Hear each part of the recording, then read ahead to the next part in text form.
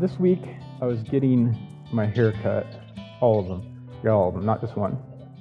And the person cutting my hair was surprised to find out that I like this time of year, or that I like this time between Thanksgiving and Christmas.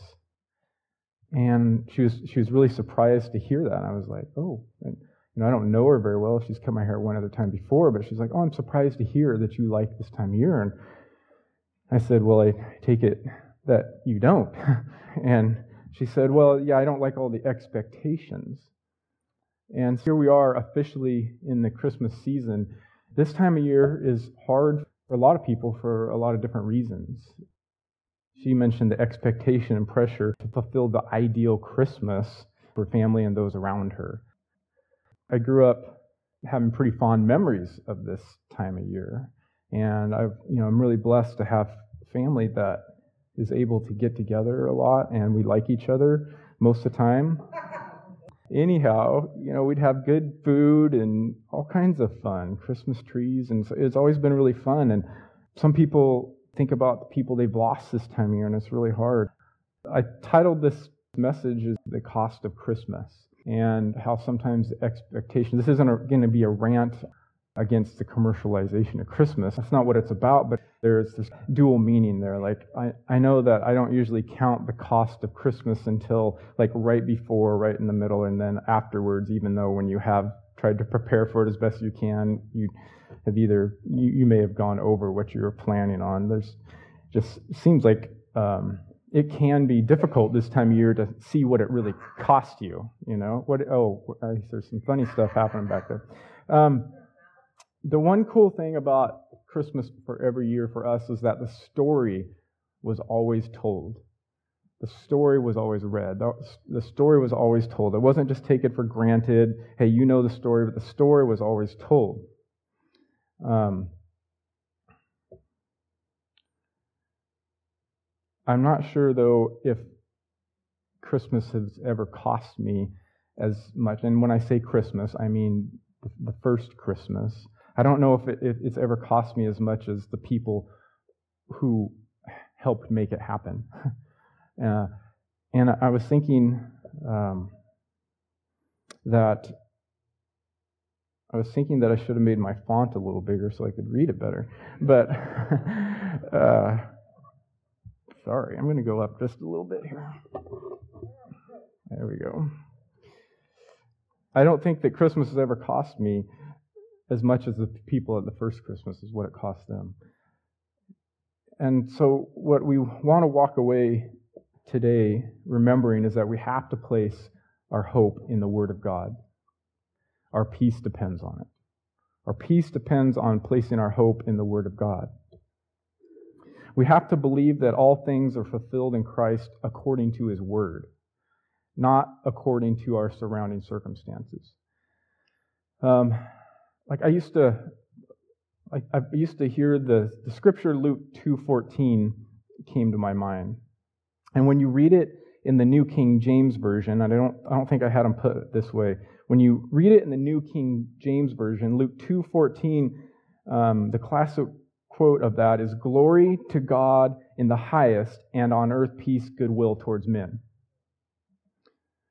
And so that's how I grew up reading that verse. Good, and it can paint this picture that the coming of Christ is going to cause peace on earth and goodwill towards all men. And when you look from now, you could look at that verse and say, when? When is there going to be goodwill towards all men? Peace on earth. I'm thinking maybe someday, right? But when I started looking at the other translations, like the New American Standard Translation, I'm not sure what translations you have, it actually says, "Glory to God in the highest, and on earth peace among people with whom He is pleased." That's a little different to me. Peace among people with whom He is well pleased, as opposed to Jesus comes into the world, everybody experiences peace. Now, there was some peace going on in that time, from what I understand. Like they weren't at war at time. But to say that Jesus' birth brought peace to everyone in the world, it's just not true. We can look and see that hasn't happened. It makes the availability of peace to all, but it's to those he is well pleased with.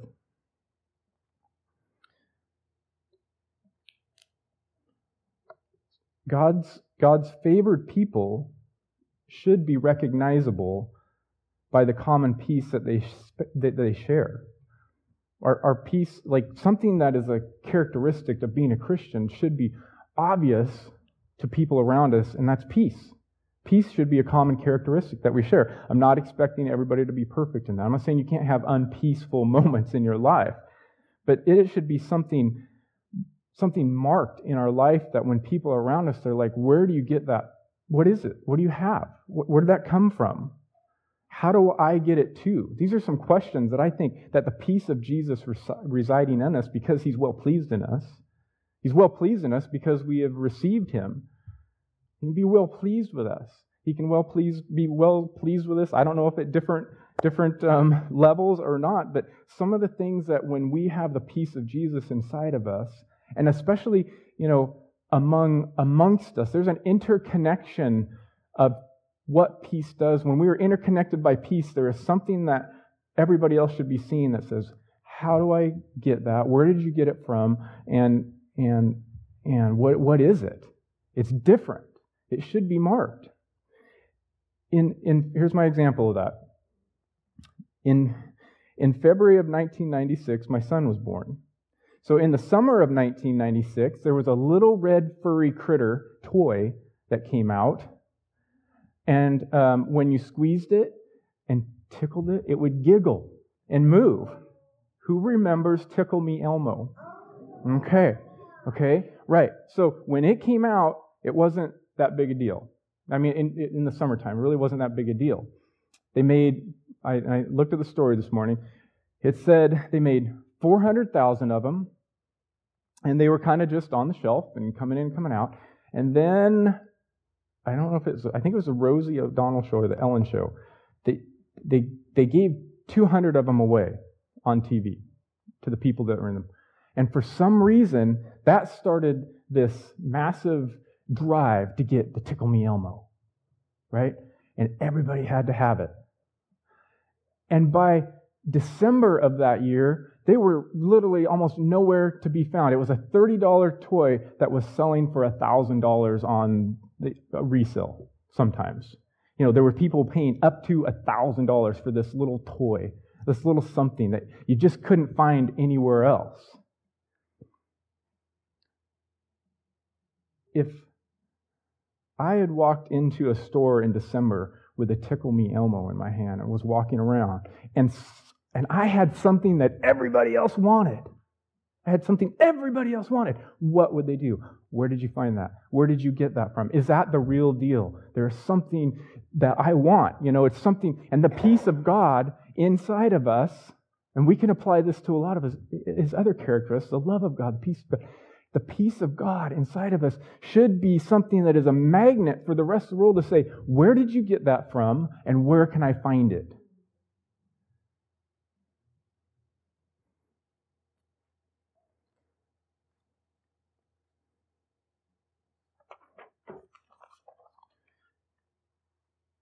God's will gets accomplished through those who are highly favored. God's favor on your life is an invitation to participate in his will. But God's favor and his will can attract unfavorable conditions around you that will require you to be at peace and rest in the fact that you are following his will.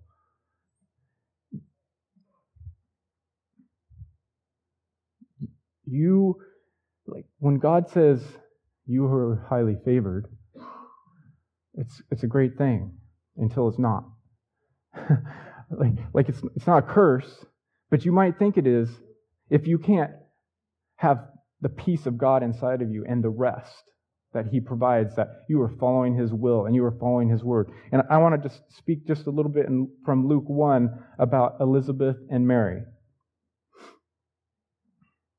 See, in the birth of Jesus, I see Elizabeth and Mary did the will of God at a cost to their personal lives, at a cost of what everyone else thought, yet God's assignment, at a cost of what everyone else thought wasn't God's assignment. But because they were righteous and highly favored, God gave them this assignment. But as they walked through it, I just see that it cost them. It cost them something to get the Lord into this world. So in Luke 1, in verse 5 through 7, it says, "In the days of Herod, king of Judea, there was a priest named Zachariah." And I might use the name Zach for short on that. There was a priest named Zachariah of the division of Abijah. And he had a wife from the daughters of Aaron, and her name was Elizabeth. They were both righteous in the sight of God, walking blamelessly in all the commandments and requirements of the Lord. And yet they had no child because Elizabeth was infertile, and they were both advanced in years. We don't know how advanced in years they were, but they hadn't been able to have children. And so I feel like one of the things that Luke is doing here is setting the story straight for us, for Zechariah and Elizabeth. You see, he's letting us know that Zechariah had a priestly lineage, right? It said he walked in the division of Abijah. And you can find that, I think it's in 1 Chronicles 24, and he's the 8th division of priests. And the priests were responsible for doing priestly duties around the temple. And one of the things that they did is that they would go into the temple and burn incense to the Lord. And to burn incense to the Lord, if I understand it right, only happened once in a lifetime, and it came to you by drawing your name out of a hat. They called it by lot. Whoever, I guess they would draw, and whoever drew out the right colored stone, I think that might have been it, is that they would be the person to go in and burn incense to God. And so Zechariah had this priestly lineage, and he married a woman named Elizabeth that was a daughter of Aaron, which means her father probably was a priest. Like, she had a priestly lineage in her life too. So here's these two people that hadn't ever had kids, and not having kids was a big deal back then. It could have people look at you like you did something wrong, you sinned, your body was bad, you weren't pure, God was angry at you, all those types of things. But yet, here's this couple with a priestly lineage that didn't have kids, but Luke tells us that God said that they were both righteous in the sight of God. They were both walking blamelessly. They both followed God's commandments, but they didn't have any kids.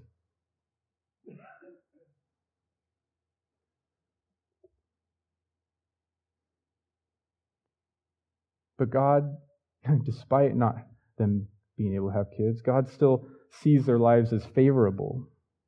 And as the story goes, Zechariah goes inside the temple to burn incense, and an angel shows up and tells him, "Hey, guess what? Your prayers have been answered, and your wife is going to have a baby. You're going to have a child." And he questions God. His mouth gets silenced. He can't talk. He comes out. But the truth is that Elizabeth ends up pregnant. She ends up pregnant with a child. And the cool thing is that the angel tells Zechariah that this child is going to prepare the way for the Messiah. He's going to be filled with the Holy Spirit while he's even in his mother's stomach. So God gives him this big promise and tells him, you're going to have, your prayers have been answered. The things that you've been wanting for a long time are now coming into play, and God is answering your prayers, and it's even much bigger than you imagined. You see, they just wanted a baby. They just wanted a child. They'd wanted it for a long time. But now God says, no, I got a plan for you. Not only is he going to be a child, he's going to prepare the way for the Messiah. And the deal is that this is part of God's plan, but it had cost Elizabeth a lot to get there. It cost her, I don't know about a lifetime, because I don't know how much longer she lived afterwards, but it cost her some pain and suffering to get there. It cost her perhaps it doesn't say it exactly, but you can understand and see what people may say about you if you haven't had any kids, and that's a really important deal in your culture. But we do know it cost her, because it says in verse 24 and 25, it says, after these days, his wife Elizabeth became pregnant, and she kept herself in seclusion for 5 months, saying, this is the way the Lord has dealt with me in the days when he looked with favor upon me, to take away my disgrace among people. Whatever it was that had happened, the pain and the hurt, it caused her to feel disgrace among her people.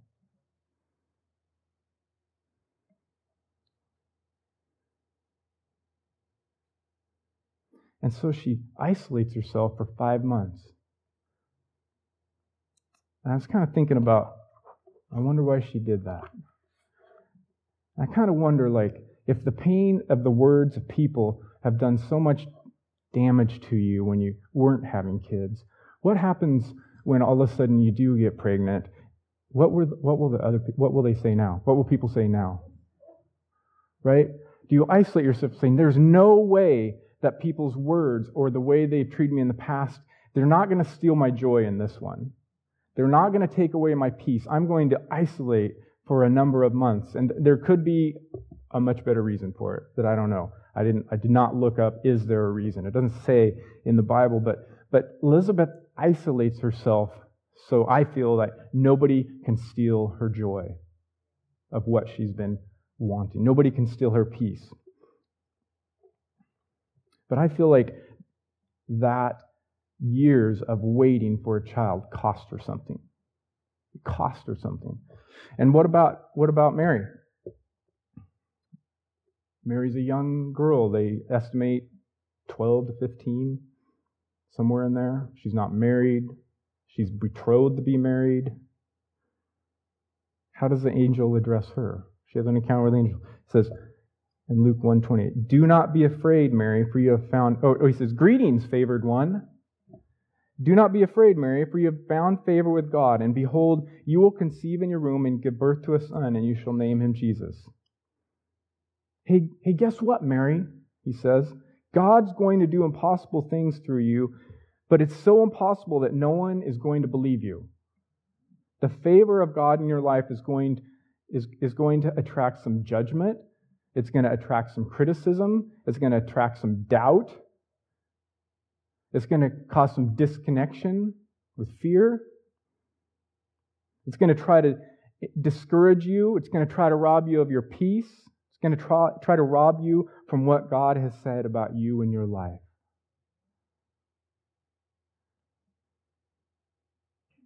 Listen, Mary handled this really well. She said, be it unto me according to your will. But she didn't know how this was going to happen. She didn't know how it was going to play out. I feel like there was a burden that Elizabeth carried throughout her life that cost her something. And she finally got her answer, and finally got her joy. And I kind of feel like Mary was in a place of just kind of minding her own business. And she hadn't asked for a child, and God says, I'm going to give you a child supernaturally. And I feel like that cost Mary something. It was a cost to Christmas. It was a cost of getting Jesus into this world has cost people that were highly favored by God and trying to do His will. And that's why I say we have to place our hope in the Word of God. We have to have our hope in the Word of God. If we don't, they're going to steal our peace. If you listen to what everyone else is saying, you won't feel that favored at all. God's righteousness, what is the kingdom of God, they say, Paul says in Romans 14, is righteousness, peace, and joy in the Holy Spirit. God's righteousness, peace, and joy comes from what He's put inside of you, not what you put inside yourself. So it's not eating and drinking, Paul says. It's not just right and wrong. It's righteousness, peace, and joy in the Holy Spirit. And I kind of wonder if he'd put those in a particular order. You see, I don't know if you can have peace without being righteous by the Word of God. I don't know if you can have true peace. And I don't know if you can have true joy without having true peace from God.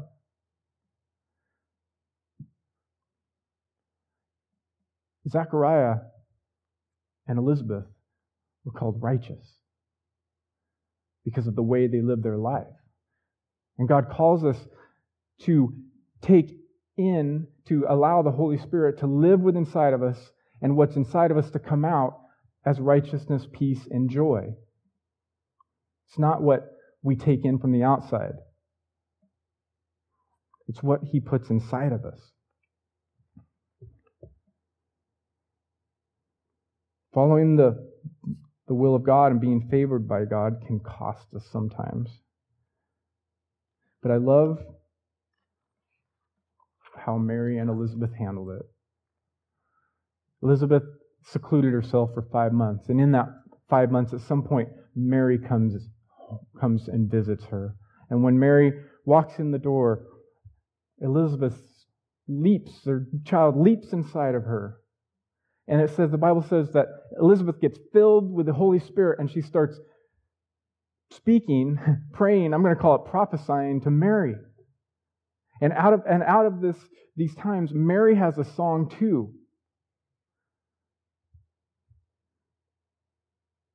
It was the peace between them, I think, that caused them to be able to worship and praise and give thanks to the Lord for what had cost them and what was going to cost them in the future.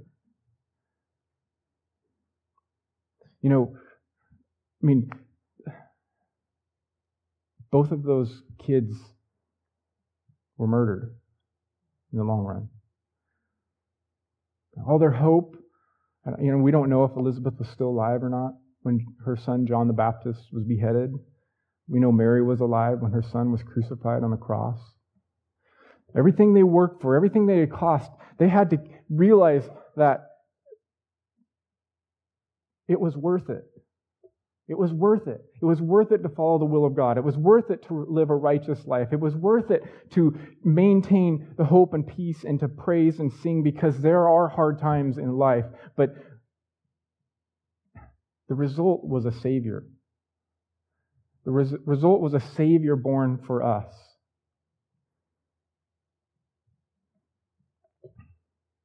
And I want to encourage you that God has really good plans for your life. God is excited about how He created you. God is excited by the risk that you've taken in following Him. Some of you have done some really big risks, and in the moment, like, it's exciting, and then you get into it, and you hit hard times, and your friends or people around you that don't know you, they start saying, well, maybe you missed it. Maybe you weren't following the Lord. Maybe God's mad at you. Maybe He's punishing you. But you know that you've done what you're supposed to do. And maybe you think, I'm a bad parent or something like that. Or you know, maybe I'm not doing my job well. Or the dream isn't coming together like you thought it should. But it might be coming together better than you know that it was supposed to. Things might look better than you can see right now in this moment. Like, the promises of God are there for you, but they're also for the next generation. Hebrews tells us that not all the promises that Abraham was given were accomplished in his lifetime. And they're still continuing today, I believe. And I just want to encourage you that if your peace is shaken or rattled this morning, or if you're not sure, here's one. Maybe you're hopeful and nobody else knows why. maybe you're like, no, I'm good. And everybody else is saying, you shouldn't be good. No, I've got this hope and I've got this peace. Keep going. Keep coming to the Lord. Find somebody that you can connect with that may be in the same boat, that has the same hope and the same spirit, and connect with them and just rejoice and praise together. That's what I see Mary and Elizabeth doing. Keep going. Like this time of season, it costs us financially, but listen, it costs some people their whole lives to bring it into fruition. And the favor of God doesn't always feel favorable. But I think that He's got great plans for you. I think He's got great plans for us. And walking them out is part of the fun part, most of the time. So I'm just going to pray for people's hope and peace before we close. Father, I want to experience the true joy of this season. I could have done that better she caught me off guard with God when she said, I'm surprised you enjoy this season. But I understand her circumstances, God. God, I'm just asking that our joy and our peace would just shine through in this season, whether we can meet the standard or not of what the world expects out of Christmas. Lord, thank you for a bright and shining people group that are interconnected, that share your peace, who are favored by God. I ask that you would be with us this next week and have us be mindful of that we would be prepared for what somebody may say to us, God. That we would be prepared for what somebody might actually see in us too. We ask your peace would come to those who aren't at peace right now. We ask for your hope to be restored within those. God just says, good job. You need to hear him saying, good job, guys. Good job. You just need to receive that this morning.